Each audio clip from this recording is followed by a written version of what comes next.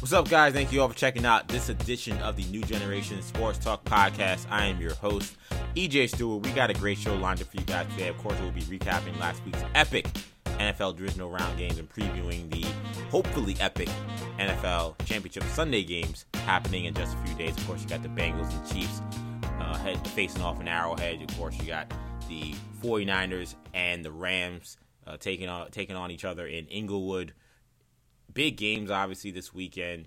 Interesting storylines. The Bengals, up-and-coming team. Chiefs hosting AFC Championship game for the fourth year in a row. You got the former colleagues, Shanahan and McVay, battling in the NFC. 49ers have dominated the Rams for all these years, but the Rams are starting to kind of look like the formidable team we thought they may be when we started this season. So plenty of really interesting storylines headed into a Championship Sunday. I'm really excited to talk about that. We'll also talk about the travesty, in my words, the travesty that was the Baseball Hall of Fame, excluding Barry Bonds and Roger Clemens in this year's vote. The writers had their ballots this year. They casted their votes. They sent them in. The results are in. Bonds and Clemens both out of the Hall of Fame in their final year of eligibility on the writers' ballot. David Ortiz, former Boston Red Sox slugger, did make the Hall of Fame in his first year of eligibility. We'll talk about, of course, everything that went into those decisions, which don't really make much sense to me. And then just coming off hot off the presses, NBA All-Star starters revealed. We got the same captains we've had for the past 2 years, or at least since last year with LeBron and Kevin Durant. I don't think there were too many surprises, except for maybe one name that has really kind of drawn the ire of many NBA fans and have led them to a take that I've been making for maybe 10, 15 years. I'll tell you what that take is later on in this show. So, great show lined up today. Joining me is my co-host, Kendall Stewart. And Kendall, I do want to begin, before we talk about the NFL, I got to talk about the Knicks, man. And I know me, Kendall, I try not to bring my Knicks baggage onto this show unnecessarily. Obviously, I'm a Knicks fan of this podcast. Kendall is a Celtic fan of this podcast. We talk about these teams, considerably on the show, but this is not a Knicks show or a Boston Celtics show. So we try to, talk about the biggest things happening in sports. If those teams are a part of that, we definitely like to include them. But otherwise, both of those teams have given us not much to talk about this season, so we've pretty much ignored them for much of the season. Except for the Knicks recently, because we've seen between thumbs down gate from Julius Randle a couple weeks ago. I had to address that. Then we had the Cam Reddish trade last week? I don't even know. These days are kind of now all jumbled ahead. Was it last week or week before? I forgot which week it was. But it was recently. Cam Reddish was traded to the Knicks. And then we come to this week. It's kind of become a running soap opera with this team. I'm starting to feel the kind of clown show feelings, Kendall, that I had with this franchise for the last 10, 15 years that went away pretty much entirely last year under the leadership of Leon Rose and the coaching of Tom Thibodeau. It has unfortunately reappeared, and it really kind of came to a head last night. The Knicks got just dominated by the Heat in a game which they were down by close to 30 points. They might have been down by 30 points at one point. And apparently it has now led the New York Knicks to explore trade options for various players. This is according to Brian Windhorst. He said on NBA Today, quote, "In the conversations this week with teams, the Knicks have expressed an interest, a willingness to trade some of their veteran players. That includes Kemba Walker, Evan Fournier, Alec Burks, guys like this." Kendall, that is kind of one of those statements that is a duh situation. I mean, if Knicks weren't trying to trade any of those pieces, I would say, man, we're really in a tough spot when it comes to leadership if they can't see the issues with all three of those guys being on the roster. But there was one name that was missing from those comments from Brian Windhorst that is alarming to me. Do you know who that name is, Kendall? Julius Randle? That is correct. One Julius Randle. Former All-NBA second team selection last season. NBA All-Star last season. Darling of New York City. Kendall, time's up. Time's up for Julius Randle. I literally, on my Instagram, I posted a countdown on my Instagram story. I think I'm going to do it. I didn't do it yet today, but I'll probably do it later tonight. I'm posting a countdown to the date, February 3rd. That is the date Julius Randle is officially eligible to be traded. Because he signed the extension he did this summer for 4 years, $121 million, he is not eligible to be traded until a certain date, that date being just before the trade deadline, February 2nd. At this point, I'm just counting down the days, Kendall, because what we've seen from this guy for a whole season, really, half a season, I guess, a little more than 50 games at this, a little less than 50 games at this point, has been so dumbfounding only because of the unbelievable play we saw from him last year. I've never seen a player go from the heights that he reached in terms of the elite shot making, the great defense, the leadership, the just passion on the court, to what I see today. I see a guy who looks like he's content that he got his money. I see laziness. I see disinterest. And I see a lack of accountability. Kendall, do you know Julius Randle has spoken one time to the media since Thumbs Down Gate? It's not good. One time. The Knicks have played, like, I don't know, what was that, 10 games ago? When the Knicks beat the Celtics in that miraculous shot by RJ Barrett? That felt like years ago at this point in time. Yeah. Julius Randle spoke to the media once. And the Knicks had to actually eat a $25,000 fine because they're saying, well, we didn't make him available. So instead of Julius taking the fine, which is what would happen, a player doesn't show up for media availability, you get fined. The Knicks said, no, we'll take it because we, quote unquote, didn't make him available. So all these terrible performances we've seen from him, he's not even answering for him anymore after the Thumbs Down Gate. We got that statement from him, and then that was it. The written statement, he said, apologizing, kinda, for the Thumbs Down situation to the fans. And that's it. So the continued turnovers, the continued poor shot selection, the disinterest in huddles, where you got a team that's on the bench, Tom Thibodeau is drawing out the plays, and this guy is, he might as well be in the stands. He might as well be in row 6, section 105. That's how far he is from the rest of the team. We don't even hear from him anymore. We're forced to trot out 21-year-old RJ Barrett to answer for the just atrocious play we've seen from this team. At this point, he's got to go. I don't know what you can get for him. Shout out to all the, I've been jumping into some of these Twitter spaces with some of these Knicks creators. Shout out to all these guys. They do a great job. Shout out to the Knicks Wall. Shout out to Knicks Fan TV. Shout out to all.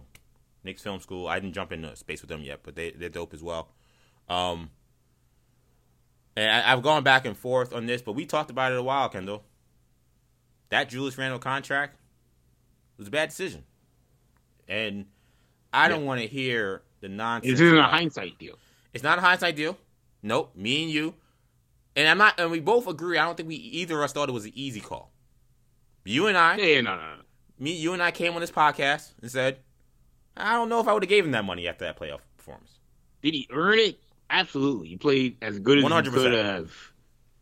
But for a myriad of reasons, one being the way he played in the playoffs, another being, the outlier that was his season compared to the rest of his career, and the third being there wasn't a huge flight risk. There's a lot of reasons why it didn't make a whole lot of sense to give him that contract. Or at least, again, there was a strong reason to say maybe we should give him one more year. Right. And I don't want to hear the excuses of, oh, well, the money's not that bad if he would be paid as if he's one of the top 30 or 40 guys in the league. First of all, I don't want to hear that because, number one, would any of you people sign Julius Randle to this contract today? No. No. So then you can't tell me, oh, well, he's not getting paid that well. All right, then let's keep him on the Knicks. Let's not trade him. Let's just keep this going. Let's see how it goes. The reason why this thing's untenable is because he has 4 years left on his contract. The money, I don't think even really as much as the issue, as much as the years. And that's the problem. Because like what I keep hearing is some of the excuses is, oh, well, because the money isn't that bad and teams need to have money on their cap in order to be flexible to make trades and things like that, you need a guy who had some years on his deal.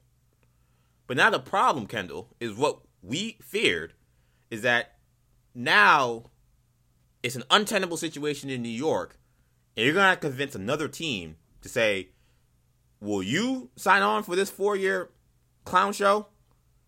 Because we can't handle it. Will you give us anything to sign up for this? And that's where the problem lies. Now someone else has got to commit to this nonsensical deal. It's kind of the problem with the Evan Fournier deal. Is now, you could talk about, oh, at the time it was okay, whatever. The problem is now you're having to beg someone else to say, please sign on to this and give me something of value. We did it. The Knicks did it for free. They didn't get anything back. They just signed them to it. Now you're going to another, now the pitch is to go to another team and say, yeah, you've seen this clown show you've seen all year, but how about 4 more years of it? And also, please give me something that I can actually use. That's not good business. And the notion that you can't trade a guy in an expiring contract year is baloney. Because the Knicks are trying to trade for Jalen Brunson right now. He's on an expiring contract. Gary Trent got traded last year on an expiring contract. So you can move guys who are on a 1-year deal. This idea that a 1-year deal guy is going to make people nervous, that's not true. So the Knicks messed up with that. And at the end of the day, it's unfortunate, but we're not in a situation now where it's, oh, let's try to make a trade that elevates the Knicks. The Knicks got to go back to their original plan. The original plan was Obi Toppin to replace Julius Randle, and you're going to get rid of him for whatever you can get. That was the plan when this whole front office came to fruition. Last year, outlier year, great year, fun year for the fans. It was important for the city. But now it's time to get back to square one and execute the plan that you were hired to do. Yeah, and ultimately, this is a situation where you've got a team that, like, oh, you also have to understand that the expiring contract. I mean, let's be honest. It's the way Julius Randle's playing. If he played the way he's playing now, and that's also part of it, is you have to factor in that maybe he would have played better if he was on an expiring contract. But right. Even if he wasn't, then let him walk. Yeah, you know what I mean. Would anybody resign Julius Randle to anything right now? If he was on an right now, contract. if you're the guy who's going to be a free agent, then the plan wouldn't necessarily be how do we operate with him. If he was the guy who's going to be a free agent, he'd be playing less. They'd be more willing to say, right. well, we got to play Toppin. We've got to try everything. But right now, they can't do that. Yeah, they wouldn't put up with this foolishness. Yes. And he's able to get away with this foolishness because he has the security of 4 guaranteed years at about $120 million. Yes. That's not a good job. That was a bad move. Yeah, to me, it's like they took a risk. They did. There was far more risk in giving him the money. There was a benefit to we can get him maybe for cheaper than we have to. But at the end of the day, if he ends up being worth the max, if he repeats what he did last year, then he'll end up being worth it. But now you're in a situation where, yes, you got him for less, but he might not even be worth what you're paying him. So, at the end of the day, you're it's almost like would you rather put in money? Would you rather invest in something early and wait for it to explode or falter, or would you rather invest maybe later while it's bigger and you don't get as much, but you feel more confident in what you're getting? Right. And that's what the Knicks did. They decided we're going to try and invest early and hopefully we get a steal. But you're playing Russian roulette, and that's they got burned to a degree. But yeah, where they go from here, it's awkward. It's an awkward situation. If you're the Knicks, obviously they've got a great relationship with CAA, who's Randle's representation. They'll figure out how to move forward with that. Ian Begley did mention that they're willing to move him for the right price. What that means is vague, obviously, but it's at the end of the day, what it means is that he's not untouchable, and that they see what we're seeing as well. Not only the on the court stuff, but the stuff with the media, I think, is what really makes him a guy who's a strong candidate to get moved. These things, James Dolan he knows everything that's going on. You know, he's not oblivious to what's happening. And because of that, you know, there's nobody in right now. I mean, besides, I don't know how Leon Rose and Worldwide West and the rest of the front office feel about Randall. I'm sure they're fans of him to a degree, but I know at the top of the top, clearly this stuff is not something that Dolan is happy about. Particularly the way the team is playing. So yeah, it's not like he's got Dolan in his corner saying we got to keep him. I would. You would think that, you know, Dolan is so unpredictable. Like sometimes, part of me is like, I mean, he has a combative relationship with the media. Does he like that Randall is telling these guys to take a hike? I don't know. Right. I think this looks a little too embarrassing, and combined with the bad play, I would think that James Dolan would not like this. And I guess my only concern is, will the front office have the level of urgency needed to get him out of New York City? Because the fans are done with him, you know. And I think there was a lot of people that were really being patient. I thought too patient. You couldn't even talk about moving Julius Randle in December. And if you didn't, you were some crazy hater who didn't know anything about basketball. I mean, it's crazy how a month can just change everything. And I get it to a degree. This is a franchise that's had pretty much no success for the last 20 years, or at least very little success. And Julius brought a high level of success, and again, it became a darling here in New York City. It wasn't just the wins in his play; it was kind of the way they were winning and the way he was playing. The kind of, you know, lunch pail, rough and tumble kind of grind that we associate with New York City, he brought to his game last season. It was, anybody could have respected it, especially if you're from New York. So to some degree, I get it, but New Yorkers can also spot a phony from 100 miles away, and that part of it was a little alarming to me, that so many were still behind him when we were seeing a phony act for this entire season. The allegations are in. The phony allegations have been substantiated. Julius Randle's a fraud. Sorry. I wish it was any other way. New York City is not like every other city. Not every player is built to play here. I'm sure the school systems in Sacramento are wonderful. You're not too far from the vineyards near Napa. I'm praying, Sacramento, you give me anything of value. I will pay for Julius Randle's plane ticket to send him to the West Coast.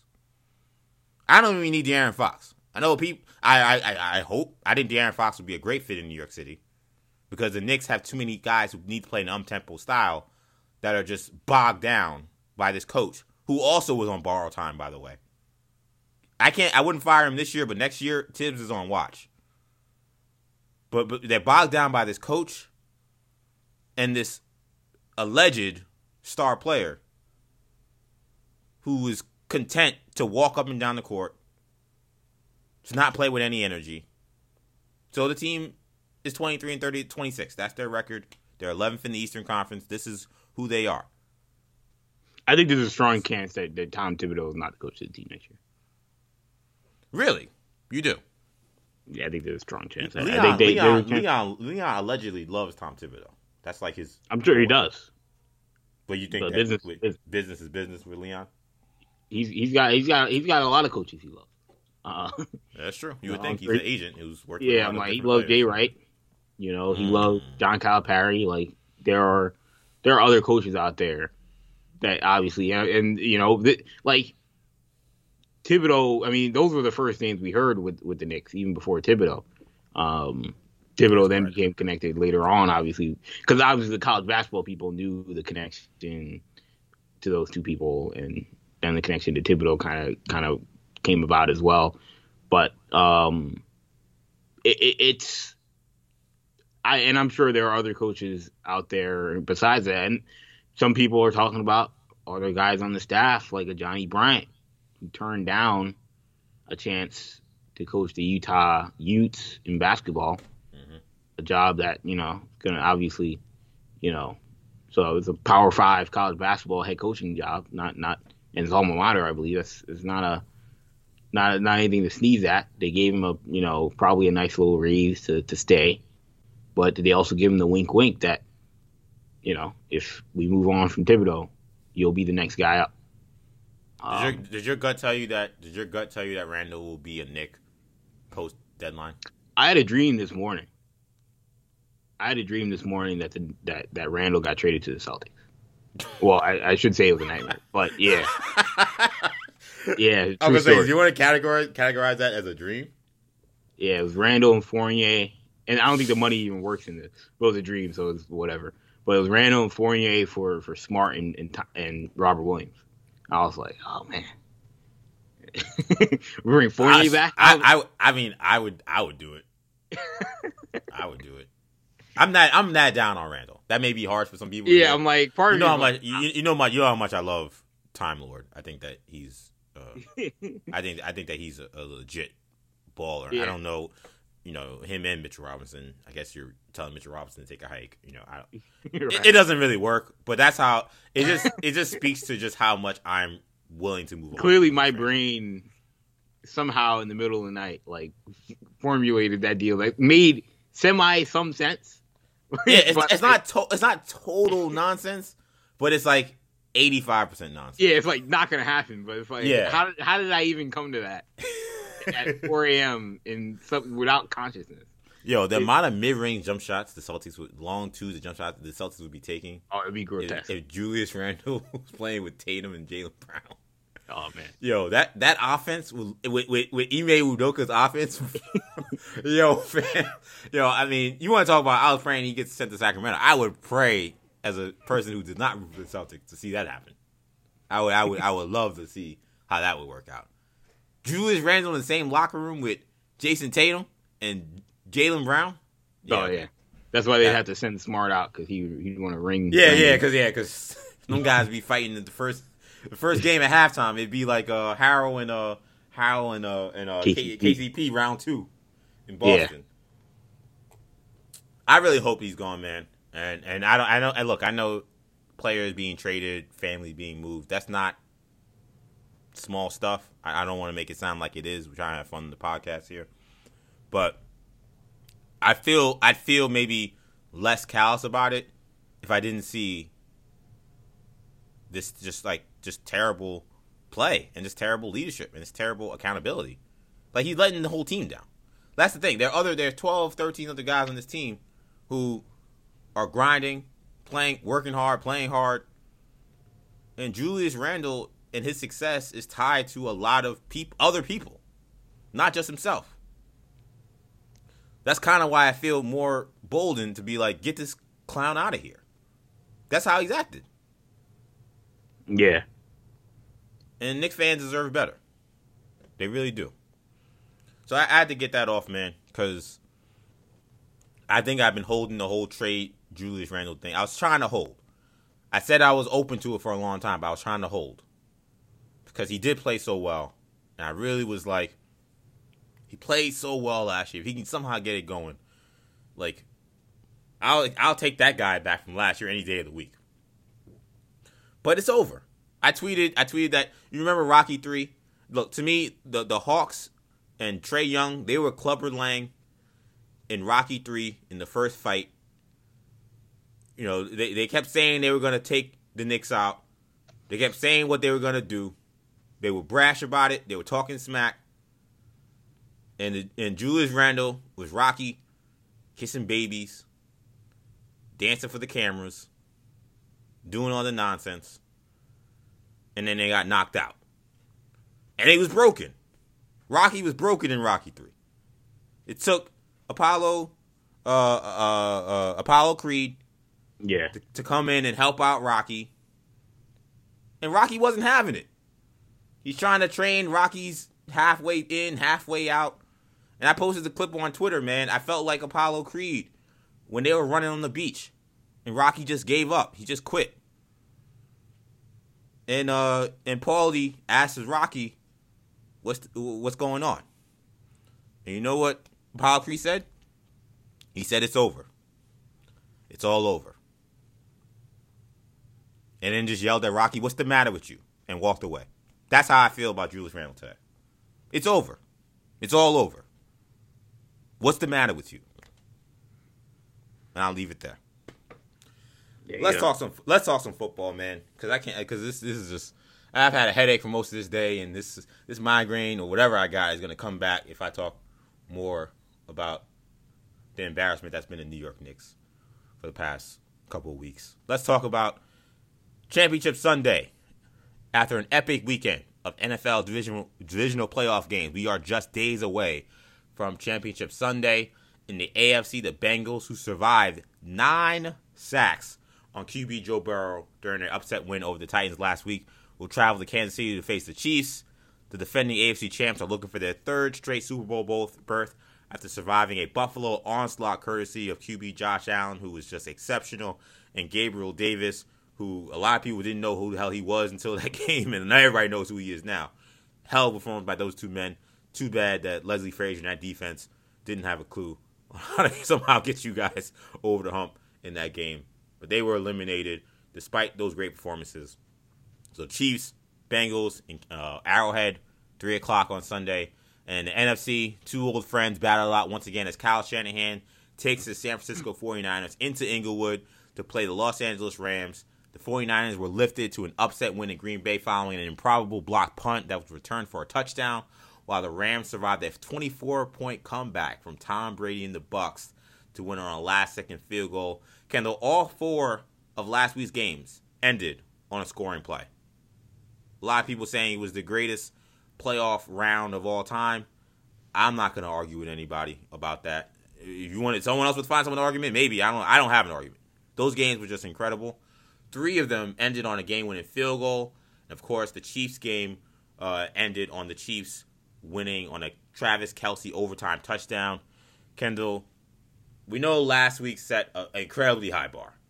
But going into this weekend, what's the likelihood we'll see more epic finishes similar to what we had from last week? Or do you think there's just no way we're going to meet that kind of excitement? Yeah, I mean, statistically speaking, it's very unlikely that we see that level of football played again.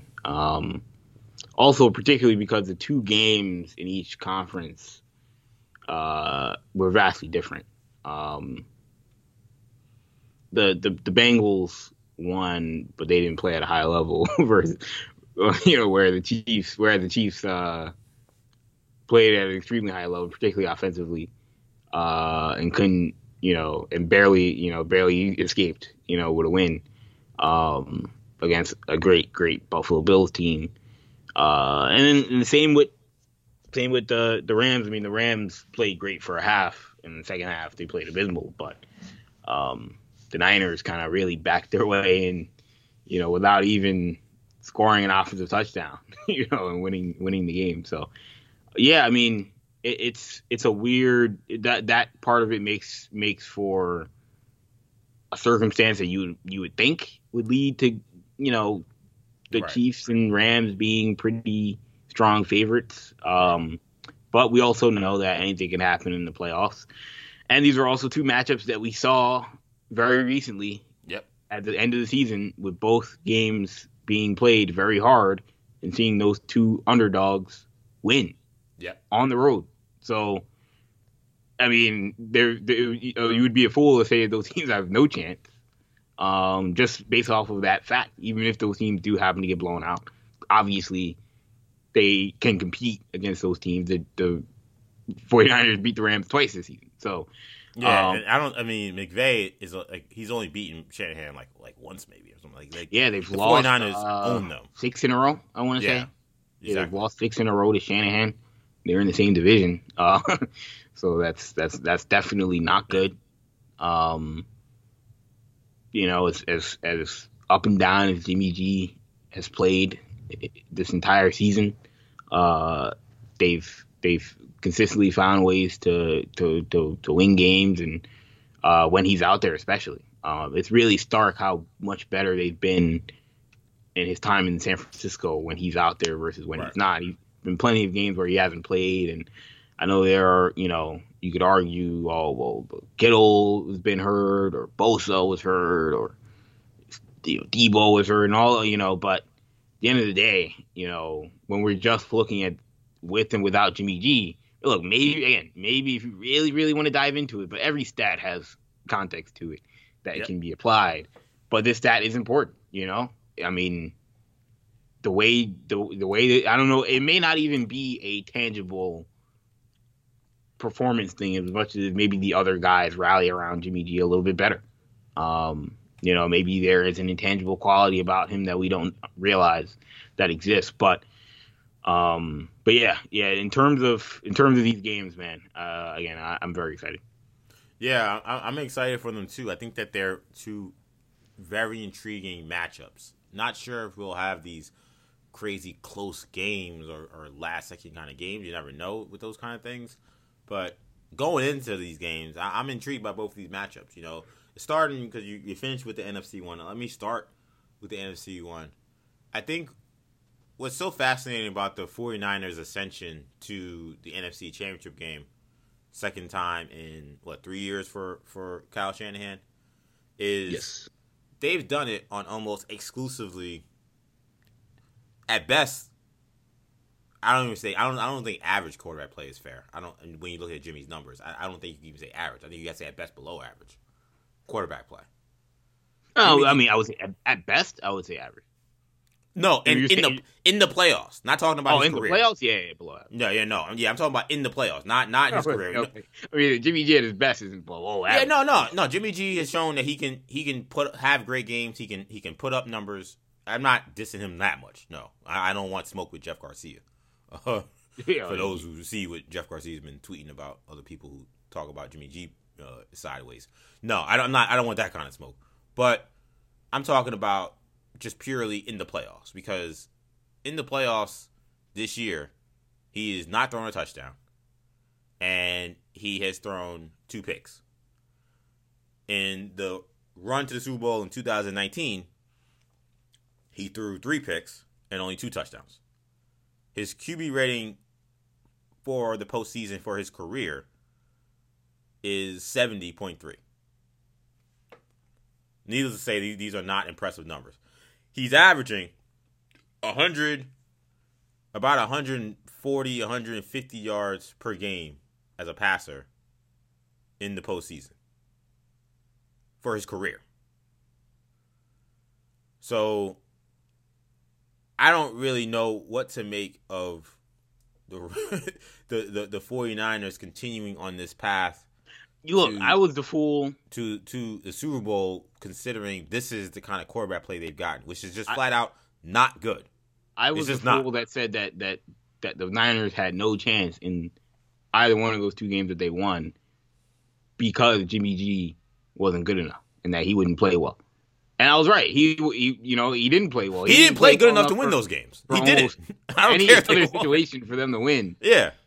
And they still found ways to win. So, I mean, now I don't really know what to think. I can't really say they have no chance. He could play terrible and they still find a way to win. He's proven it twice. Proved against a team that I think is better than the Rams. So I think and a quarterback that I think is better than Matthew Stafford and Aaron Rodgers. So I think the nicest I really don't know what to think about this game. I mean, DeMeco Ryans deserves a lot of credit for what he's done with that defense.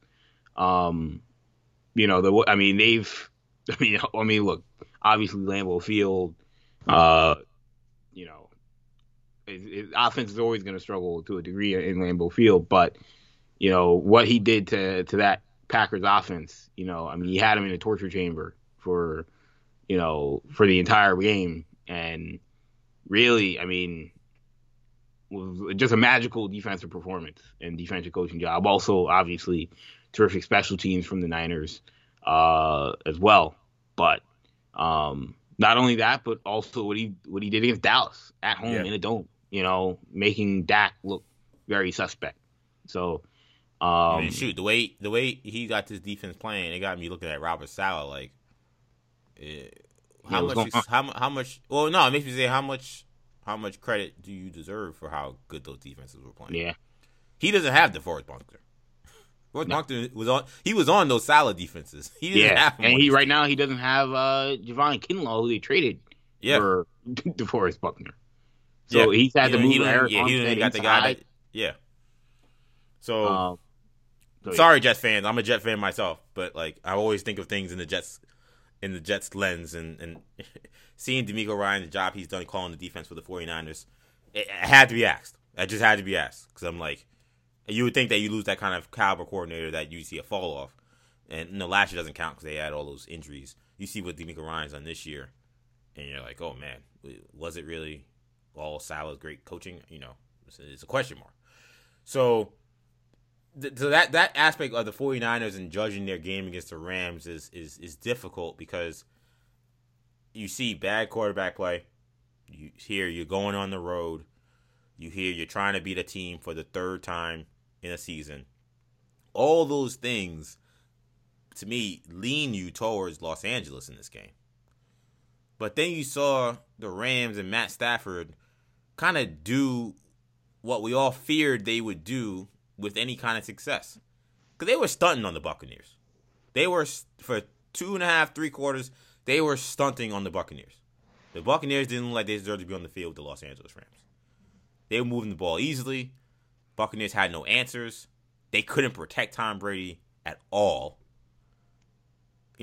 After the game, Tom Brady's talking about retirement. He's like, Giselle doesn't want to see me get hit like that. Like, that's how bad the Bucs were at protecting Tom against that ferocious pass rush. The Rams looked like Brady seeing ghosts. I mean, the Rams looked like one of those. They look almost like an NBA team when you kind of see an NBA team kind of faltering in April and March, and like a team that you expect to win a championship. Like, oh man, like are they really for real? Yeah. Are they really for real? Like, do we have real questions? And then they get to the postseason and they just hit another switch. Like the Rams looked like that team. They looked like an NBA team, like the Lakers in the Kobe Shaq run that could just flip a switch when they actually need to win games and just annihilate people. That's what they looked like the last 2 weeks. And I was like, wow, this is just not the Rams team I saw the second half of the season. It's the Rams team that I think we all thought they could be, but it's not what we've seen.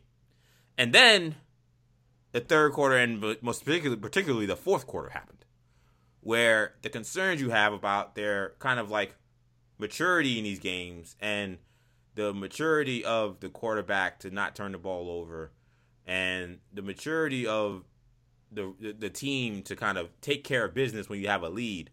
All these things we kind of have questions about because they don't have a championship pedigree. They don't have a bunch of guys who have won championships on that roster. Von Miller, by my count, is the only player who is actually like a main factor that has won a championship. Yeah. So we ever see a team that hasn't done it before, you're always going to have those questions.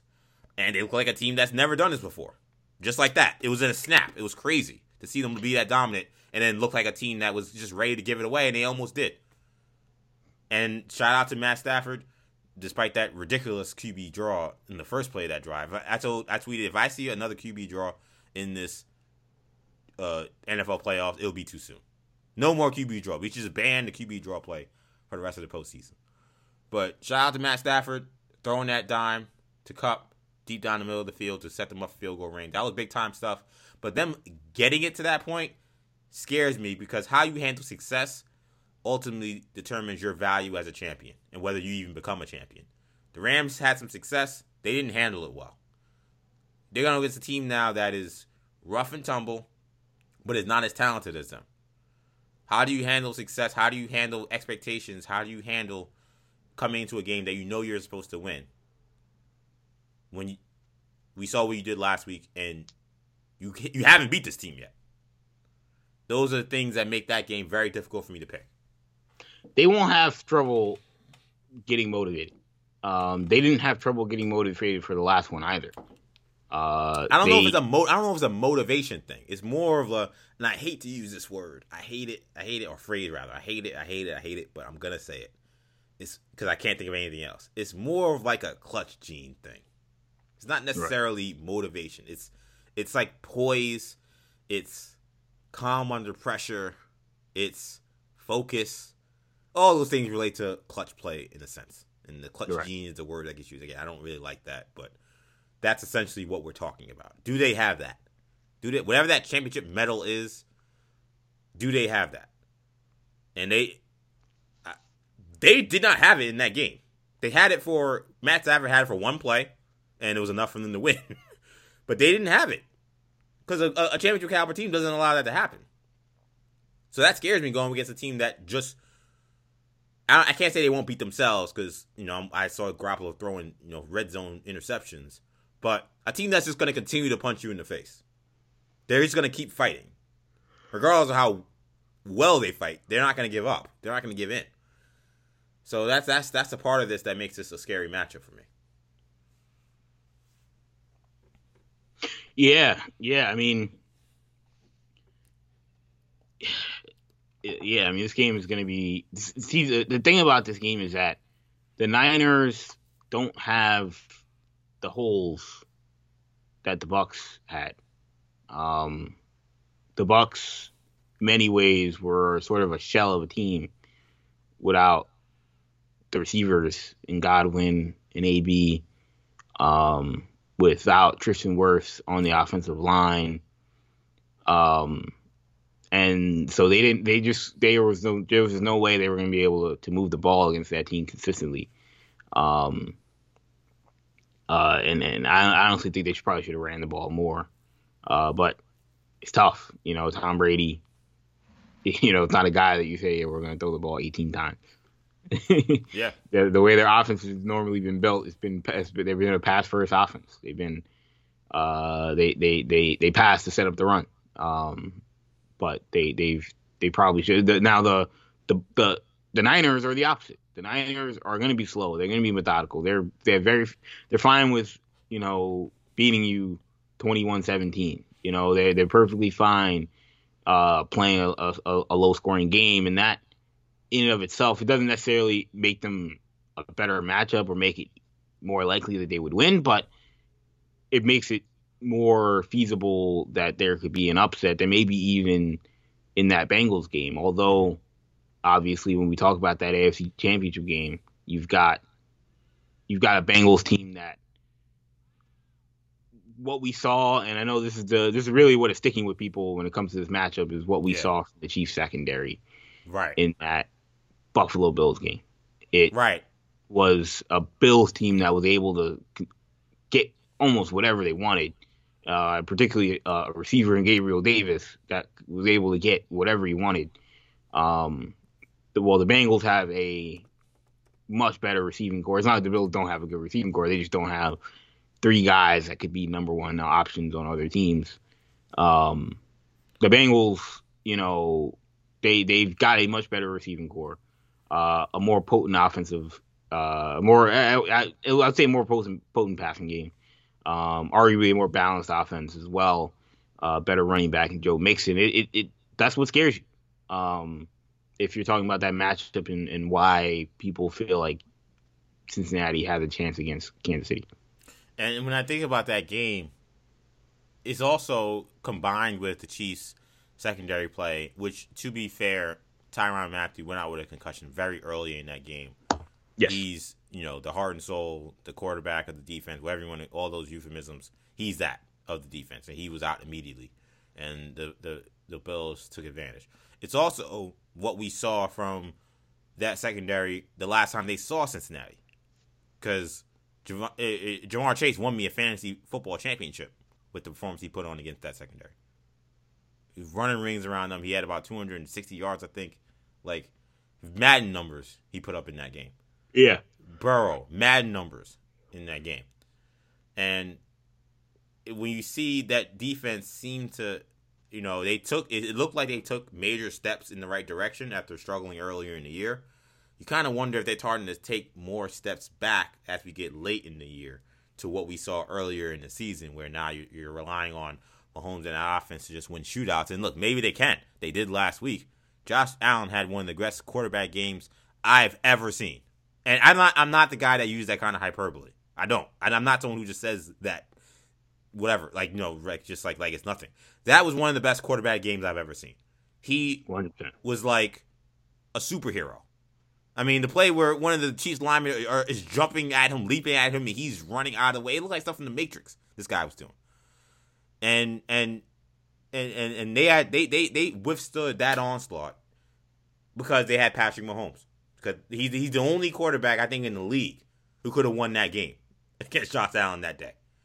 Nobody else. There are very few quarterbacks that ever played this game that could have won that game against Josh Allen the way he was playing. That guy was that out of his mind in terms of the high level he was playing at. So when you talk about this matchup, we've seen Burrow reach close to those heights playing against the same team. And they lost that game. Now, that game was on the road, so it's a little different, but it was not that long ago. So the Bengals will have confidence. I think the thing that makes it tough for me to pick Cincinnati this week is I shot their offensive line a lot of bail last week, saying I think that they are not that great, but I thought that they would have at least a fighting chance, and they would do much better than people expected against Tennessee. And then they went out there and had a record poor performance against that Titans defensive line. My apologies to the Titans pass rush. I owe you guys a massive apology. I got to eat a million, as much crow as you guys can give me. I get it. I was talking crazy about y'all defense, and y'all went and sacked the dude 9 times. It was I couldn't have been more wrong. I was right in the pick. Couldn't have been more wrong about the Titans pass rush being an impact on the game, because it was a massive impact. But that's the part that worries me, because as great as Josh Allen was, it wasn't like the Chiefs weren't getting home. They were. He just is an alien. He was just running past guys, avoiding some of these sacks to make these ridiculous throws. Like, Burrow's not going to move like that. He's coming from an ACL. Yeah. He injured his knee in that Chiefs game that they played, that they won. He couldn't even go out there for the last play of the game. Like, he's not 100%, and he's not the run. He's not the run Josh Allen, as very few people are at the quarterback position. So, and the Bills have a good offensive line. Like, the Bills, they don't think their offensive line is a weakness. So, I expect the Chiefs to get home, and when they get home, they're going to have a lot more success against Burrow than they did against Allen, and that's what would worry me if I was Cincinnati. But we got to get to picks, man. We got to get to picks. So, who are you picking in these games? Chiefs, Bengals. Let's go there first. Who you got? Chiefs, Bengals. Man. I want the Bengals to win so badly. I want them to. I do too. I'm rooting for the Bengals in this game. Yeah, I mean, it would be just. It was. I mean, we were both huge fans of Burrow coming out of LSU. You know, I compared him to Tom Brady coming out. I thought. I remember year one. I was like, I think the Bengals could win like 10 games the first year. You were out the way. You were like, what? And I was dead wrong. They weren't even close. Didn't realize they needed Jamar Chase too. But I mean, the fact that he's got them this far in only year two, I mean, I'm not surprised. I mean, what he did at LSU was so spectacular that if you, I mean, and me, I was not a fan of him early on in that championship season. I was like, I don't see it. I mean, I had a nice little improvement, but I don't see, number one pick or top 10 pick. And you were the first one telling me this guy has to be, looked at as an elite prospect. But yeah, it's crazy to see this happen, and it shouldn't be shocking because we've seen plenty of quarterbacks have these kinds of seasons early on in their careers. But besides Mahomes winning it in year 3, we also don't normally see it from guys drafted this high because they go to bad teams, Right. I mean, this means he's transformed the worst team in the league. And it's not like the worst team in the league, like it was some team that got hurt. Yeah, some fluky stuff that happened, right? Yeah, Steelers ended up with the number 1 pick, and then they got Terry Bradshaw, and then they went on to win 5. So like nothing crazy like that. This is the Cincinnati Bengals, who have been perpetually terrible. Mm-hmm. Were bad were awful when they got him. Just an awful situation. They don't have a GM because their owner's too cheap, and yet he's got them potentially. He's got them one game away from the Super Bowl, potentially in the Super Bowl with a win this weekend. With all that being said, I've got the Chiefs. Yeah, I think the Chiefs are going to win this one 37 20. I'm going to say 37-20. I don't think it'll be that close, but I hope I'm wrong. I hope the Bengals can do it. I'll be rooting very hard. You know, Joe Burrow. Also, I don't want to see the same team 3 years in a row, man. Yeah, it starts to get into that Golden State Warriors territory of, this. I gotta watch this every year. You know, Joe Burrow has not. He's turned the ball over once, since week 14. Or sorry, week 13.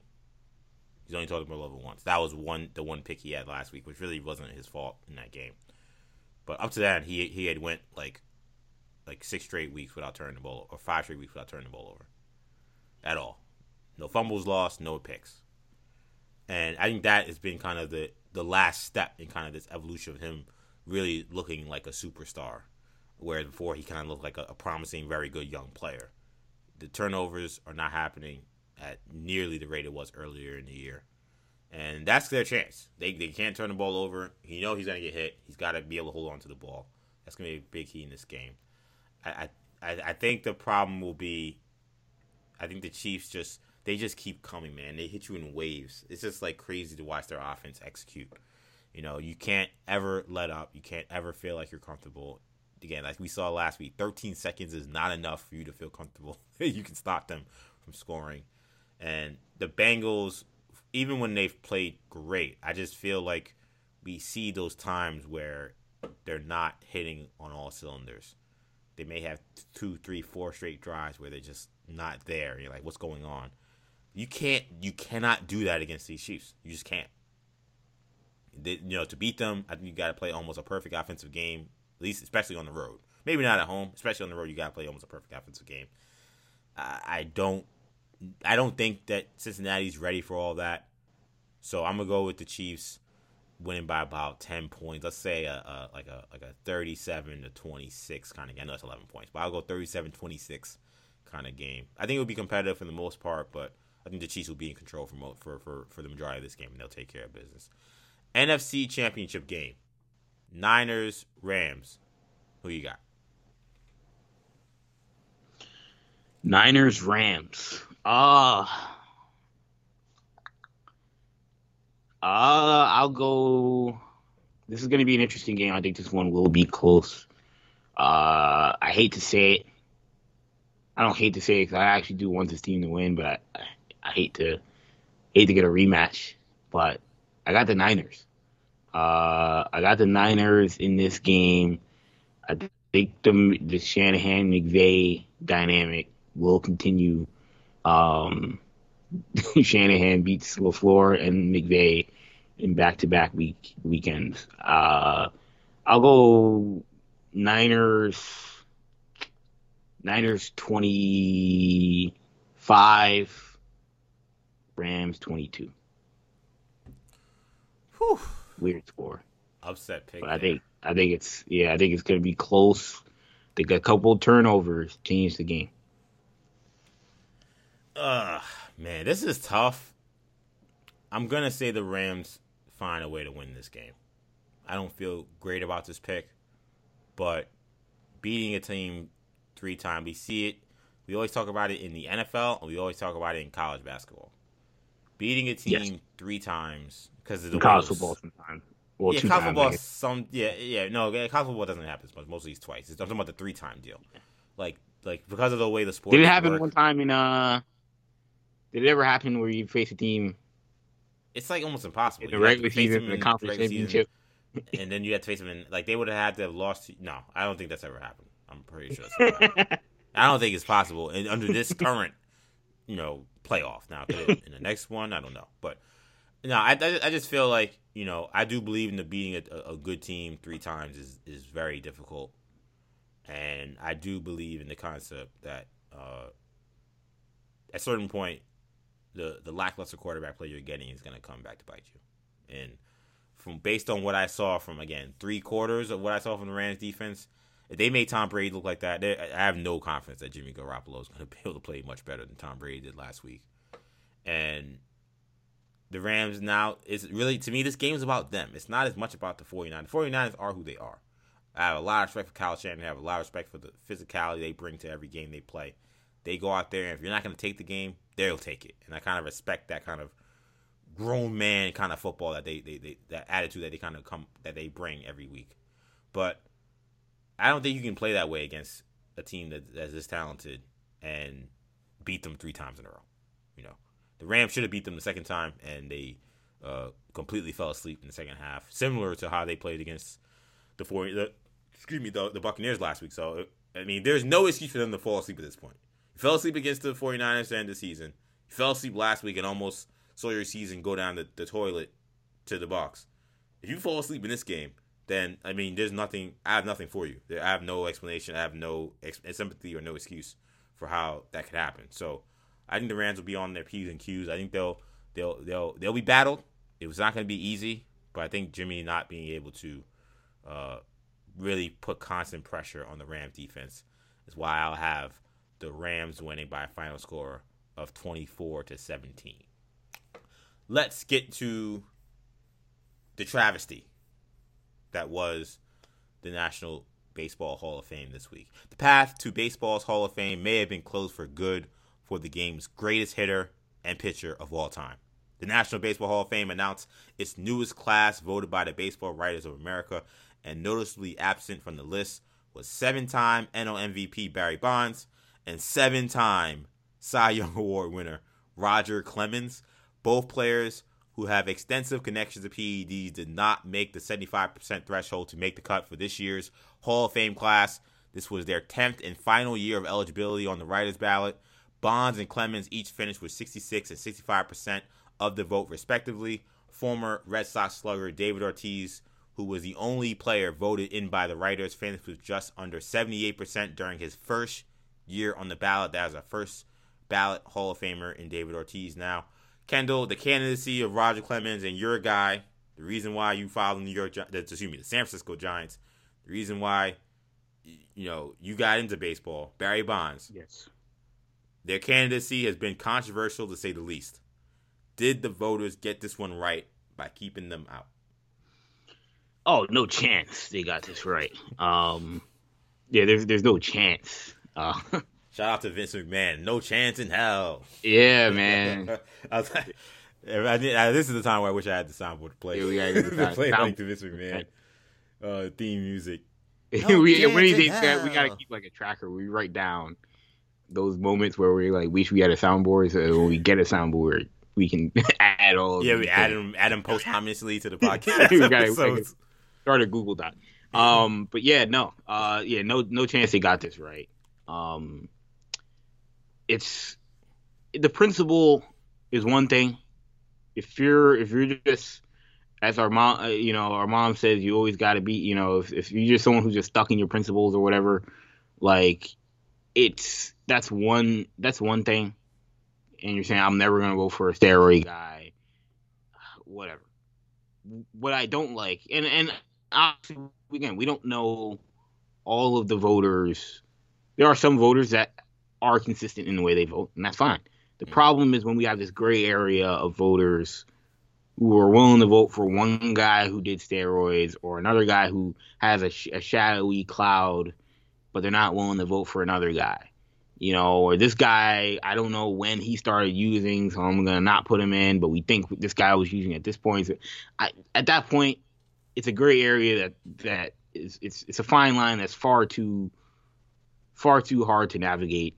And we're in a situation now where we've got a guy like David Ortiz that tested positive for steroids. It was an anonymous survey. Rob Manfred said that was a survey in which there was at least about 10 false positives amongst the people that tested positive. His idea was, well, maybe David Ortiz is one of the 4 false positives, so don't hold it against him. Baloney. I mean, it's absolute baloney. Look, and again, and I'm not saying that say David Ortiz shouldn't be in the Hall of Fame because you know me, I love Big Papi. Yes, I think he 100% should be in the Hall of Fame. I think he should be first ballot for what he did for the Boston Red Sox organization. But there's no way David Ortiz should be a first ballot Hall of Famer, and you make Barry Bonds wait 10 years and have him not get it. Same with Roger Clemens. There's no argument.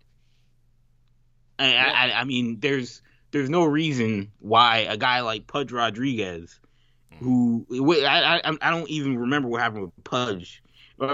We talked about this years ago when he got in. How that was ridiculous. How this guy had Jose Canseco said that he injected Pudge Rodriguez.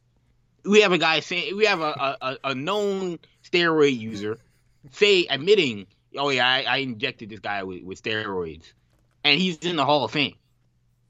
But Barry Bonds, who never tested positive, but because he was linked to some lab, which again, super shady. I'm not even arguing that it wasn't shady. I'm not arguing he didn't use steroids. I'm just saying be consistent. We can't have these guys with steroid clouds in the Hall of Fame, and then you decide we're gonna leave Barry Bonds off, or we're gonna leave Roger Clemens off because they were almost too good. Like it's like they're being punished for being too good. They're being punished for breaking records. If Roger Clemens didn't have 7 Cy Youngs, but he had 3, maybe he'd be in. If Barry Bonds didn't hit 750-something home runs, but he hit 650-something, maybe he'd be in. And that's a disgrace. Yeah, this they got it really wrong with this. This is a travesty. This is a disgrace. And it's a shame that we have a bunch of writers who are so holier than thou that can decide kind of the fate of the sport for years and years and generations and beyond. And we can't even hold them to task. We don't even get to question who these people are. Only the people who say, hey, here's my ballot, this is what I did and why. A lot of these people are just hiding in the shadows. To me, I think that, shout out to Tim Kurkjian. I think that, when it comes to baseball, he's one of the most respected voices and minds. I respect him a great deal. And I agree with him that this isn't, I'm not going to say this is easy per se. He always says this is very difficult. He says it's been the hardest 10 years of his voting career of having to vote because of the situation. But who I need to hear from, because he voted for Bonds and Clemens, I need to hear from we don't know exactly how much a percentage voted for Bonds and Clemens that didn't vote for Ortiz. But there's probably somewhere between 10 and 5% of people who voted for Ortiz but didn't vote for Bonds and Clemens. I need them to come to the front of the class and show their work. We need explanations. We need answers. Because we have major questions about their methodology. I just gave you what? You just gave me a lot of PTSD. Sorry if you're still thinking about the MS 158 days, Kendall. Yeah. But I need these folks to come to class and show their work. And and it's crazy. It's funny to me. It's not funny, but it's ironic to me that I haven't heard one of these people make this case. Yeah, no. I've heard there people say I'm not ever voting for Bonds and whatever because whatever. I've heard them. They've said their piece. And then I've heard the people that said I'm voting for all steroid people. I've heard them. Where are the people that saw David Ortiz in a New York Times article say that this man tested positive PEDs in 2003 when he was playing for the Twins and said, that's okay. That's fine. It doesn't matter. Oh, but Bonds and Clemens, you use steroids? And we still don't have a positive test, by the way. We do have Bonds as we have, a trainer for Roger Clemens saying he injected him and Andy Pettitte saying he saw him get ejected. And we have, Bonds in a testimony saying they gave me something called the Cream and Clear and I just put it on. I didn't know what it was. Yeah. That's all but we have no positive test from either one of them guys. And those guys, you're saying, no, they're not in. And what bothers me is what I'm seeing is they're kind of playing this weird kind of like judge and jury game with, oh, you used steroids and then therefore had an advantage and we saw your play improve, your numbers improve. So because of that, I'm going to dock you. With Ortiz, because he was a guy that was on the verge of being designated for assignment in Minnesota when he tested positive, and then he claims he's been tested ever since, never tested positive moving forward. Because we didn't see anything related to steroids and you having great performance, we're not going to dock you for what you still... The overall crime is this idea that you're cheating the game of baseball, that you're taking some kind of shortcut. It doesn't matter that you did it. If they don't deem that you benefited from it, they're willing to say, okay, we'll just give you a pass. And then there's the aspect of, look, Barry Bonds, not a very likable dude. He went out of his way to be unlikable. And you had folks who took that very personally and brought their agendas into their ballot. That's unacceptable. That cannot happen. The Baseball Hall of Fame is one of the most hallowed grounds in all of sports. It is the best Hall of Fame. It is the most exclusive class when it comes to the Hall of Fame. You cannot have agendas helping write the stories of the history of baseball. You just can't happen. Just can't happen. And as you alluded to, my biggest pet peeve, my biggest issue with people, because I've evolved on this. I've evolved on this. I used to be a guy that was like, I would put you in if I didn't think steroids was the reason why you were a Hall of Famer. So in my head it was like McGwire, Bonds, Clemens, like those guys I would put in, and I wouldn't put in someone like Sosa. Cause I'd be like, you were an average player, and all of a sudden you were hitting 66 home runs, and you looked like you could play running back for the Bears, and so we know what happened. But I'm even off that now. Because I just feel like it's hypocrisy to only penalize power pitchers and power hitters, because that's what we're doing. I think about the guys that eventually got in but had to wait. Jeff Bagwell, Mike Piazza, of course, a New York Met I love dearly, having watched him play in New York City for my team. And there's just nothing with Mike Piazza and steroids. I saw him take his shirt off and he had acne on his back. He was really big and strong, and that's it. Not I mean, unless it's something off the record nobody said there was roid rage. Right, and it was him choking out Guillermo Mota. Like, that was it. That was literally it. That's your evidence for Mike Piazza in steroids. And yet, despite the fact that he's the greatest hitting catcher of all time, you had folks that did not want to vote Mike Piazza in. Mike Piazza not being a first ballot Hall of Famer is asinine. But people didn't want to vote him in. Why? I don't know. He's big and strong. He hit home runs. He might have used steroids, man. I'm not putting him in. I'm not doing it. How does that make any sense? Kendall, I love Craig Biggio. Definitely, I think he deserves to be a Hall of Famer. He's a great player. Again, that's my golden era of baseball. But the notion that Craig Biggio got in the Hall of Fame before Jeff Bagwell, also asinine. As someone who rooted for a team in the National League that played the Astros, 6 to 8 times a year, you're lying if you said that when you went up against that lineup, your first concern was Biggio over Jeff Bagwell. You're just lying. That's not true. Biggio is a great player. But Bagwell was the guy that quote-unquote stirred the drink. Shout out to Reggie Jackson. We all know that. That's not some mystery. It's not I don't know. We know who the best player was in their lineup. We know the guy that, as AB says, we know the guy who got it popping.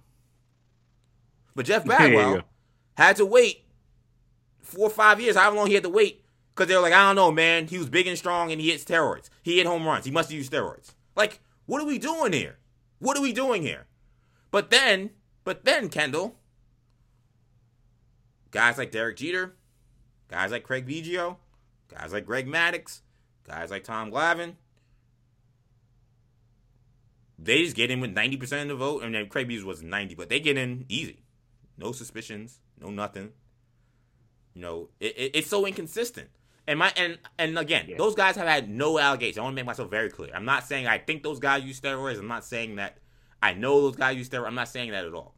What I'm saying is there's an inconsistent standard being put in place, and it only benefits The guys who just didn't hit a lot of home runs or didn't throw 100 miles an hour. Or guys who didn't look big. Like, Randy Johnson threw 100 miles an hour, but he looked like a string bean, so I guess he didn't use steroids. But we know that's baloney, because we've been seeing guys get tested for steroids for the last 15 years. How many times do you see a guy that's just a bum, just a flat-out bum, and you find out he's been popped for 50 games for using steroids? And you're like, that guy? Yeah. He's using steroids? Melky Cabrera got suspended like twice. Yeah. The guy was a singles hitter. Steroid use isn't always about just hitting home runs. It's about staying healthy. It's about endurance. It's about being able to sustain your play for a long period of time. It's a long season. Recovering from injuries. Andy Pettitte wasn't some 98-mile-an-hour fastball. He wasn't that kind of pitcher. D. Gordon. Remember D. Gordon? D. Gordon he stole bases. He's a speedster. He's not some power hitter. I mean, what are we doing here, fam? Like, what are we actually doing here? Because you hit home runs and we think you use steroids, nah, you just automatically out? How does that make any sense? We've seen evidence for the last 15 years that you just kind of don't know who's using steroids and who is. I remember Rafael Palmeiro when he was in these reports and he had the allegations. And remember, people were like, man, Rafael Palmeiro, he's like an A-class dude. Like, yeah, he has home runs, but, like, look at him. Like, he's just not that big, strong guy. Like, he never got bigger over the course of his career. Like, how could we say that he used steroids? That's nonsense. He went up there to Congress. Shout out to the late Elijah Cummings.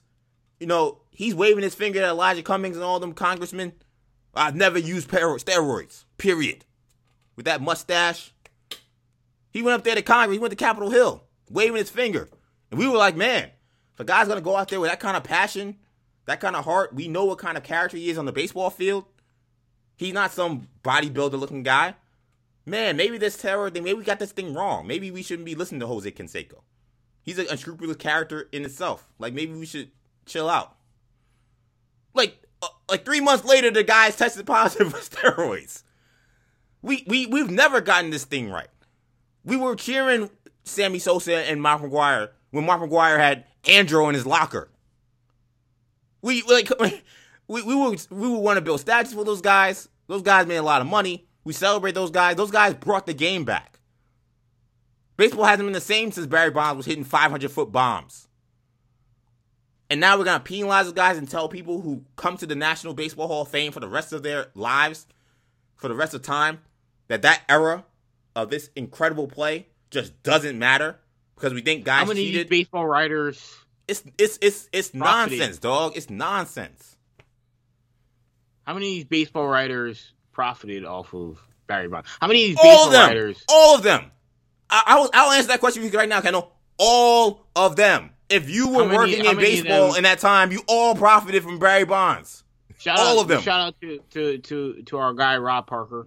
Shout out, of course, my mentor. I love Rob Parker. Shout out to him as always. He just destroyed them on MLB Network. The baseball writers, and he said, "How many of us we voted for Barry Bonds to win all those MVPs? All those MVPs you're upset about him winning. We gave him the MVPs when we knew he was on something, and we still voted for him." You saw that man walking in the courtrooms talking about Balco, and y'all was still giving him his seventh MVP award. Again, what are we talking about? And now we don't want to vote for him to be in the Hall of Fame? How hypocritical is that? And I forget who it was. One of these baseball writers. Again, it may have been Kirkchin. It may have been Heyman. I want to say it was maybe Bob Costas. Somebody that was on the coverage said they've got to consider moving to just stats only. And forget all the I have to determine if this guy, maybe have an eligibility council or something that decides who's eligible and who's not, and then go off of that and just say statistically should this guy be in the Hall of Fame. But having everybody decide who's the most virtuous or who's virtuous enough to make it to the Hall of Fame. You know how many racists are in the Hall of Fame? Facts. You know how many scumbags are in the Hall of Fame? You know how many cheaters? Just flat out guys who cheated the game. Guys who were scuffing 100%. Baseballs, were doing wild stuff. The stuff they were doing in the 70s, these pitchers. Yeah. putting spit on the ball, putting tar on the baseball. They were doing crazy stuff. Yeah. There were guys in the Hall of Fame. Guys, we don't even talk about the guy. Gaylord Perry was known as one of the biggest cheaters in all of the game when he was pitching. Yeah, it's ridiculous. Again, it's so hypocritical. I mean, we're in an age now where, like for me, I'm seeing Jose Altuve, his entire career coming up from when he came into the league till now. I know that little scandal with the cheating, and I don't know how much that affected how much better he was in some of those years in Houston and how long they've been doing that. There's a lot of cloud. I'm not going to then say he shouldn't be in the Hall of Fame. He's going to make the Hall of Fame. He should arguably be first ballot. But like that shouldn't affect where none of the guys in the Hall of Fame. All these people are imperfect. The sport, they're all imperfect. And then again, it's part of their story. It then becomes a question of, I don't know how many other people are doing it. As far as we know, some people were saying the Red Sox were doing it with Cora. I don't know what's going on. It's all, when you're in that steroid era, and you've got a league where at least 1/10 of the entire league is juicing, if not more. At least 1/10 of the league. That's the stuff that we're able to detect. Exactly. Remember that steroid testing back then was just like. That was like the test you take when you're trying to get the security job, at the warehouse. When they make you take a job. They weren't giving you that Olympic level test. They were giving you the test you need to take when you're trying to get a job at Target. That's what they were doing back then. Yeah. Like that's why Barry Bonds never failed. He had the whole plan. They knew everything. He's like, yo, take this joint and then take this joint and you'll never see anything. Then they didn't want to test for HGH. They're like, yo, man, people taking HGH. They're like, well, does it require you to draw blood? We're like, yeah. Sorry, we ain't doing it. I'm like, what do you mean? You announcing that you're not gonna test for something that's helping guys get off. Like, man, it's just what my solution, my only solution is I think it should be there's no longer should be just, hey, here's just these 400 people and they got the vote until they die. That can't happen. You got to have a rotating list. You got to have, and I think that you need to have a lot of people who grew up in the era of the guys that they're voting on.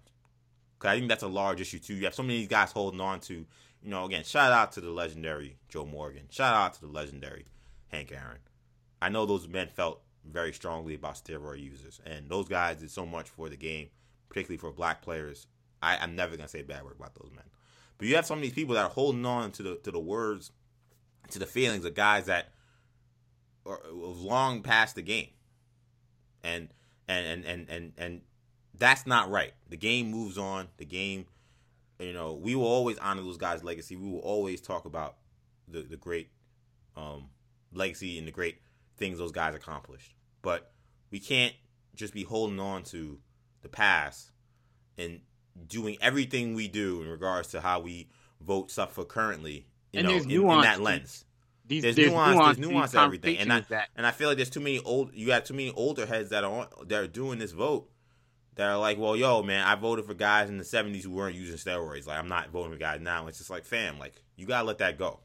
You just gotta let that go. You can't have the greatest hitter of all time and just say like, yo, we're not even gonna acknowledge him in the Hall of Fame. That's ridiculous. Like, I don't know. And then the way you're doing it is through some arbitrary thing about, again, I'm not gonna say there's like nothing, like clearly there's a lot of evidence that Bonds used steroids, but 100%. But this arbitrary thing of like, I'm just gonna pick and choose the guys I want and the guys I don't want. Yeah, and that's the thing. Like, we're saying that as if there isn't the same amount of evidence that David Ortiz probably used it. Right. Like David Ortiz, Max Kellerman, said it on his radio show. Like, David Ortiz went from, a middle of the road pedestrian player in Minnesota. He got designated for assignment, dog. That was designated for assignment. They cut him. The best DH arguably ever, along with Edgar Martinez. That just came out of nowhere. I mean, again, maybe it did. Maybe it happened with steroids. regardless, I'm not saying he shouldn't be in the Hall of Fame. But how are we going to look by at that thing? standard, right? By that standard, you can't then say, "Oh, but I'm okay with voting him in, but not Bonds and McGwire." I mean, or Bonds and Clemens. That's the part of it that doesn't. And you know what? I'll tell you the other thing that I think is really key, and this is going to sound stupid, but I think if Bonds had a title, I think he'd be in. I can't say that because doesn't Clemens have a title? Clemens, yeah, I can't really speak for why that would matter. And then look, A-Rod's got a title, and he's not because they were getting basically the same vote, like they were like 1% difference. So it seemed like they were arguments. It seemed like they were a package deal. Yeah, and I've seen some. I mean, Greg Amsinger on the coverage of the Hall of Fame made an interesting point, made a question of if those guys weren't linked at the hip. If Barry Bonds was in it without Roger Clemens, would he have gotten in? With Roger Clemens, if he was a candidate without Barry Bonds, would he have gotten in? It's an interesting question to ask. I mean, but because it's like it becomes this extended issue when you've got two guys together. Tom Verducci, who's also on the coverage, great coverage by MLB Network, which is why I keep referencing it. Yeah, he made the point that look. These guys, these aren't the first two steroid guys we've had to deal with. Mark McGwire, was kind of on it by himself, and he had no shot at getting it. So it's not like these are the first two guys, but these guys are better than Mark McGwire, and it's a different circumstance to their careers than Mark McGwire. So look, it's ridiculous. I mean, I don't really get it. But to me, it doesn't do anything but hurt the Baseball Hall of Fame, which is why it's stupid. It makes it look less than. It makes it look sort of. It doesn't put an asterisk on Bond's career. It puts an asterisk on the Hall of Fame. 100%. Yeah, it puts an asterisk on the Hall of Fame. How we look at it. Yeah, they don't put the best players in. Not to mention, this is a whole nother conversation. But you got another guy in Pete Rose, who. Bob Costas made a joke at the end of the show. He was like, "Oh, and by the way, Pete Rose is in the Hall of Fame, and we're going to DraftKings, sponsored by DraftKings." Yeah, that ends our coverage, courtesy of DraftKings. Yeah, courtesy of DraftKings. It's ridiculous. I mean, the whole Pete Rose thing was crazy because it's almost like they like purposely said, "Yo, we ain't letting him in." It was like, "Yo, like he wasn't even part like." When he got banned or whatever, they didn't even have a ruling on like is he eligible for the Hall of Fame. There was no ruling. It wasn't until the year before he was eligible where they were like, "Oh, by the way, if you on this list, like you can't get in." And they were like, "Yo, what?" they expected him to still get in even though he was banned, but like it was baseball made some ruling right before that. Hey, this guy is on an exempt list. He shouldn't be getting voted into the Hall of Fame. And it was like, okay, well we follow MLB, so I guess we have no choice but to not make him eligible. It's whack. It's all whack. I will say though, I have no issue with Curt Schilling not being in the Hall of Fame. R.I.P. Bozo. I have nothing to say about that. Sorry.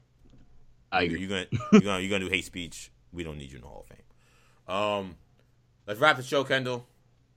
NBA All-Star results. NBA All-Star starters have been selected for this year's midseason festivities in Cleveland, and like every year, there is some contention with some of the picks. LeBron James and KD will serve as team captains after receiving the most amount of fan votes for their respective conferences.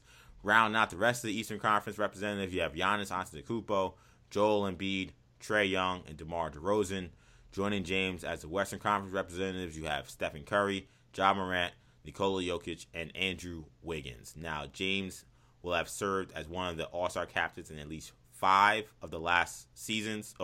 Each of the past 5 seasons since the NBA did away with the East versus West format. This is the second consecutive season Durant was selected as a starter, as a captain. Meanwhile, the selection of Andrew Wiggins is being met with mixed reactions from the media and the fans. Kendall, I'm going to ask the same question I asked you with the Hall of Fame. Did the combination of the fans and the media and the players get this right?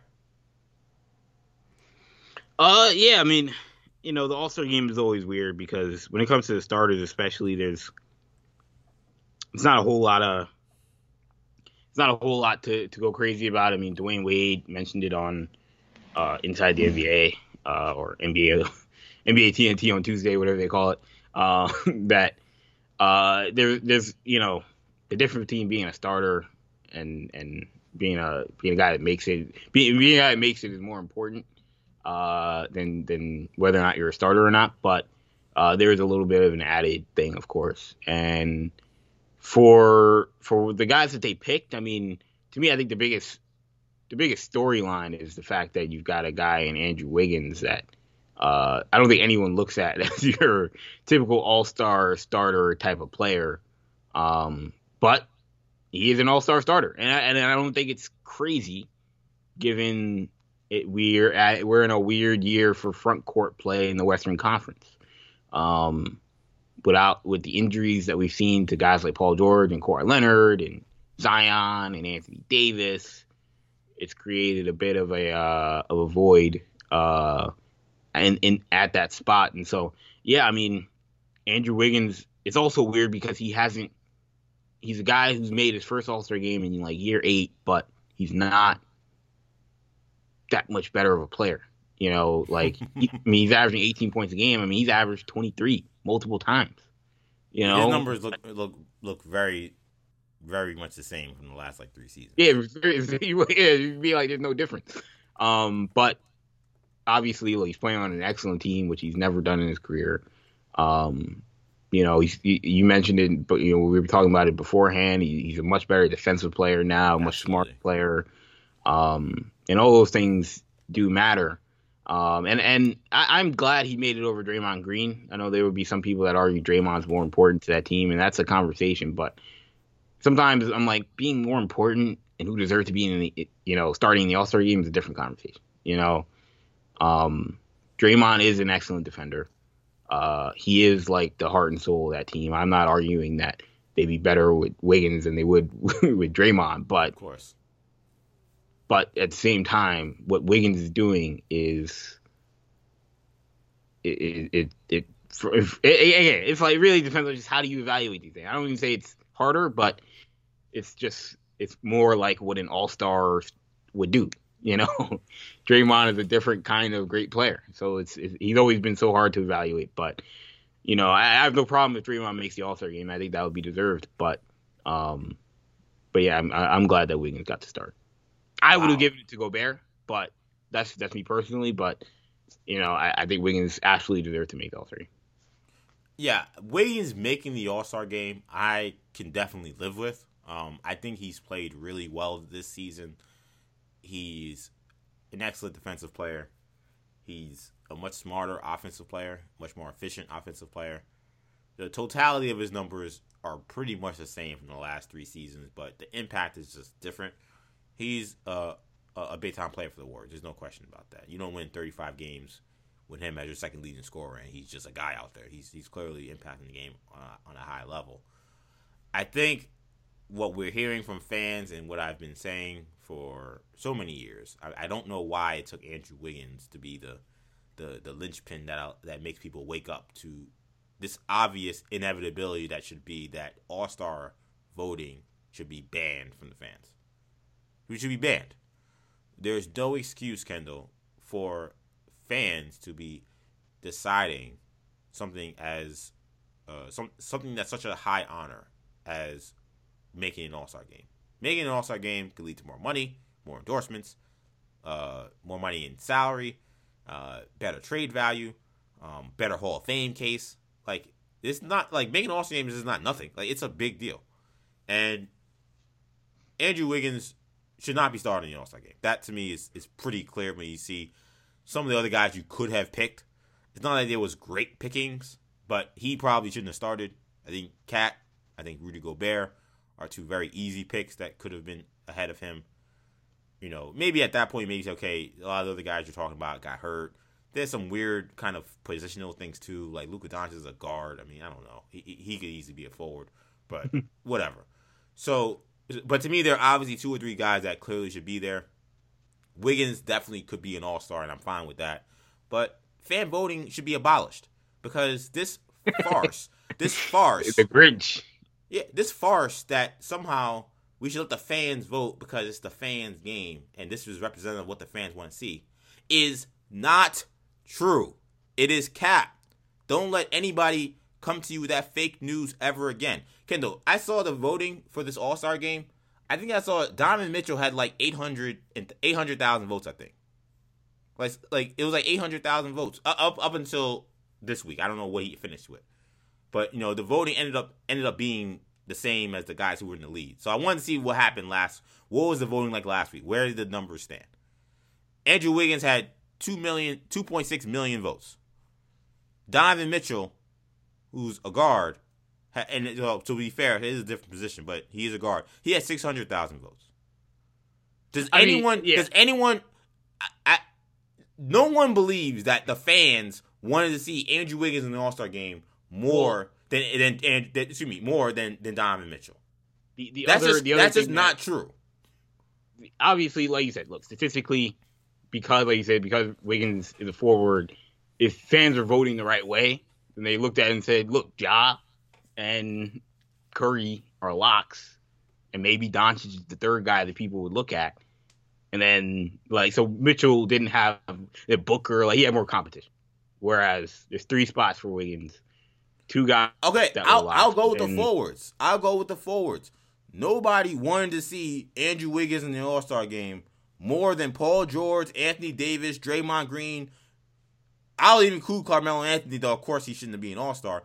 Karl Anthony Towns, Rudy Gobert, and DeAndre Ayton. No, I'll leave DeAndre out now. Maybe there are people who want to see Andrew Wiggins more. All those other guys, it's not representative. It's only representative of people who care to vote. And that's a very small percentage of NBA watchers. So what's your point? So my point is that it's a false sample size. This is not it's capped that the fans want to see Andrew Wiggins vote. This is a small the people who vote are not necessarily the majority of people who watch the All-Star game, who are interested in the All-Star game. Oh, right. That's what I'm trying to say. It's not true. No way it's true. And it's unfair. We have a guy in Andrew Wiggins who plays in a place, the Bay Area, that has 7 million people, and Rudy Gobert plays in a state that has 3 million. Minnesota, a state that has, I don't know, probably around the same number, probably about 3 million, maybe 4 million people. Someone knows the population of Minnesota. They can look it up. 5 million. The whole state. Wiggins plays in a metro area that has 7 million people who are determined to get him in the All-Star game for some reason. I don't know. I don't really get it. But they went on a campaign. He's also got a country behind him. And they said, yo, man, let's get this guy in the All-Star game. It'd be funny. And now we have Andrew Wiggins starting in the All-Star game. That's not representative of the fans. You're saying this is like the Taco Fall, Jeremy Lin, whereas he doesn't. I mean, he's had a very good year. He's had a good year, Kendall. I'm not saying I know that he's had a good year. That's why I said I'm happy he's made the All-Star game. I am happy about that. I think he's had a year deserving of being an All-Star. But fan voting is a farce. It needs to be abolished. This idea that this is what the fans want to see who watch NBA basketball is cap. Bigger issue. If it was, then why are these people complaining about him starting? I go on my timeline, it's all these people going crazy about the fact that Andrew Wiggins started. I'm like, why didn't you guys vote? Where the hell were you? But that's because nobody cares enough about the All-Star game to vote. They'll watch. They want to pay attention. They want the guys to get the right honors. They care enough about the NBA for that regard. But the motivation to vote isn't enough to say, well, this is what the fans want to see, so just let them have it. Fan voting should be Grant Hill made the All-Star game with a broken ankle. I saw Vince Carter make an All-Star game after playing 12 games. Yao Ming has made All-Star games with broken feet, broken knees.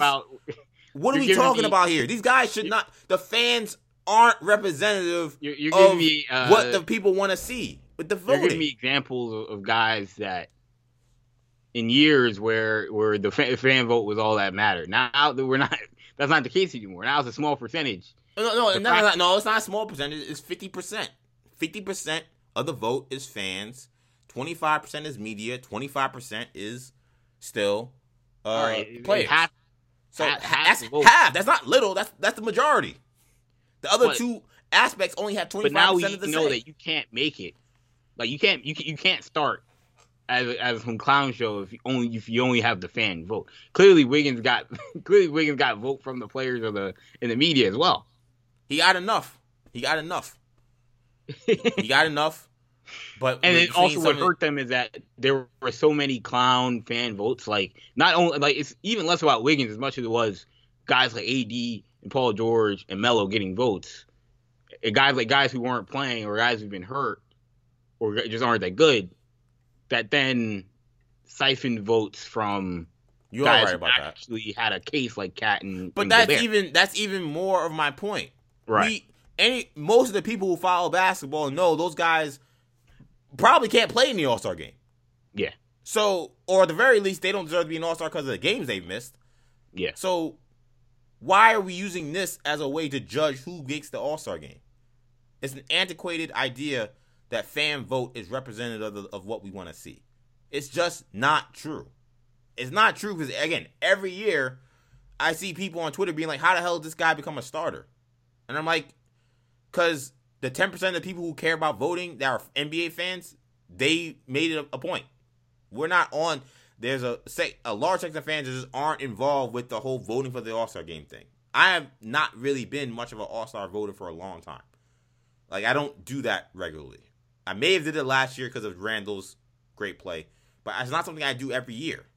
It's something I more do when we do a podcast, talk about who we start, something I do with my friends. I'll do that. But in terms of, like, actually say, yo, I'm going to get online and actually cast my vote, or I'm going to tweet #All-Star. Like, that's not really something I do.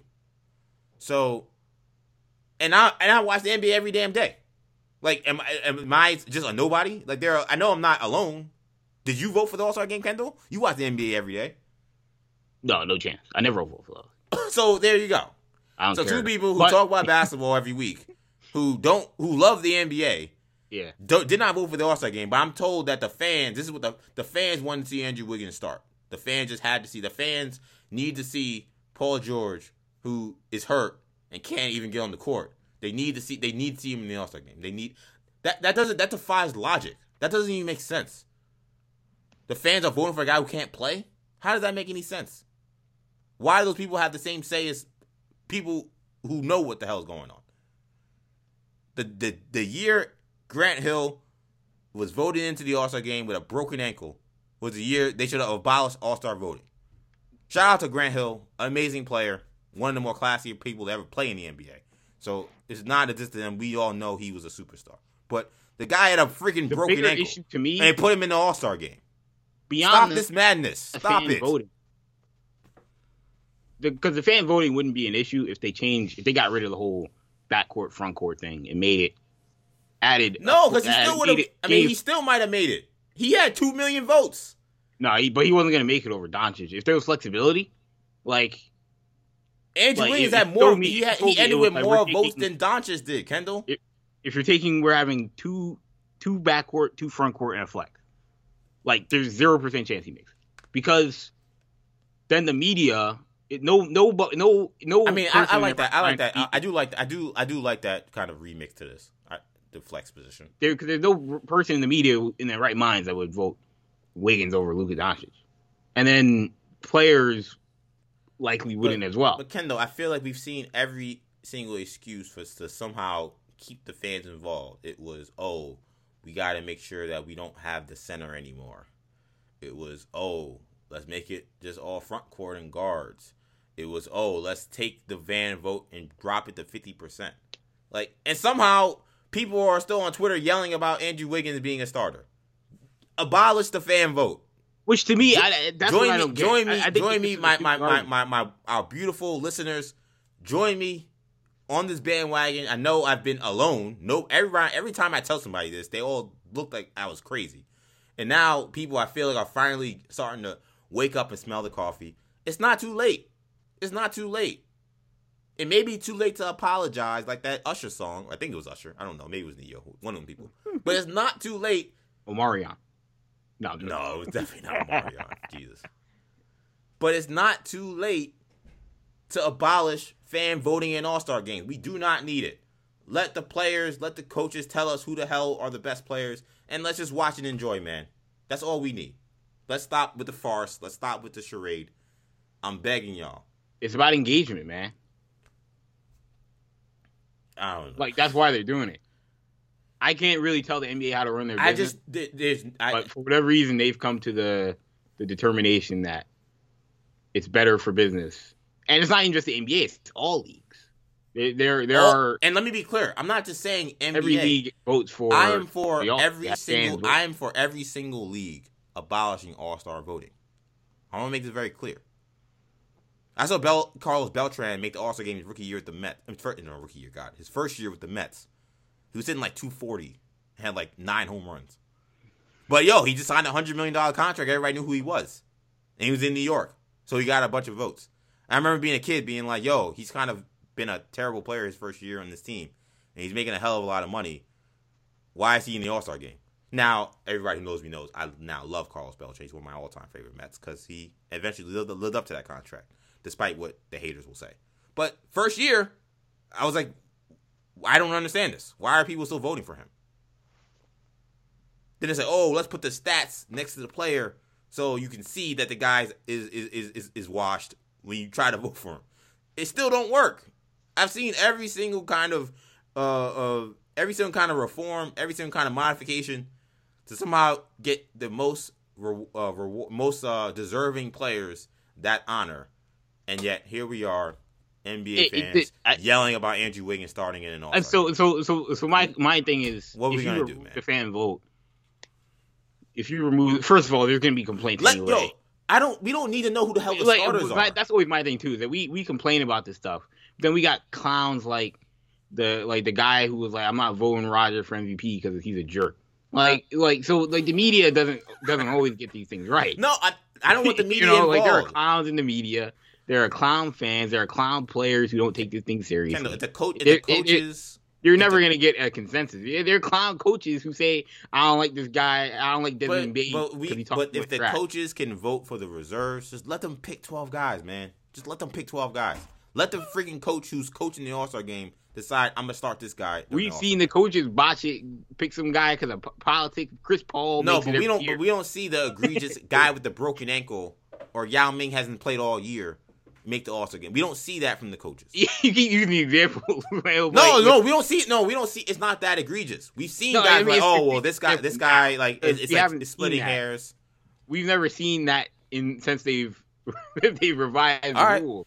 If you're arguing Andrew Wiggins, man, God forbid, LeBron, man, I hope Steph Curry, I hope you guys stay healthy, man. I really, God forbid, them guys have some kind of issue. And they can't play for most of the season. God forbid. That's all I gotta say. Watch. You just watch. You think it's funny? Them guys had 6 million votes playing. Them guys could have lost 3 million votes and still made the All-Star game. You laughing? I'm telling you. Abolish All-Star game voting. 50% of the vote isn't enough. The NBA, they've done the math. They've looked at it and they said, if a guy does not deserve to make it, he will not if he's getting 0% of half the vote. All right, Knicks fans. I see y'all. Derrick Rose at number 8 in the guard voting. All right, you heard him. We allegedly can't make a difference. Okay, we'll see y'all next year. Derrick Rose. He already got a great fan base with his own fan base that people just love him randomly. Let the Knicks have a good year where he's healthy. And you tell me again, should we let the fans have 50% of the vote? Man, Taco Fall. If that thing was gonna, remember when Zaza Pachulia was in this joint? But he didn't make man. Right? Okay. Right, but why are we even? He was leading the league, or at least he was leading the front court players. Yeah.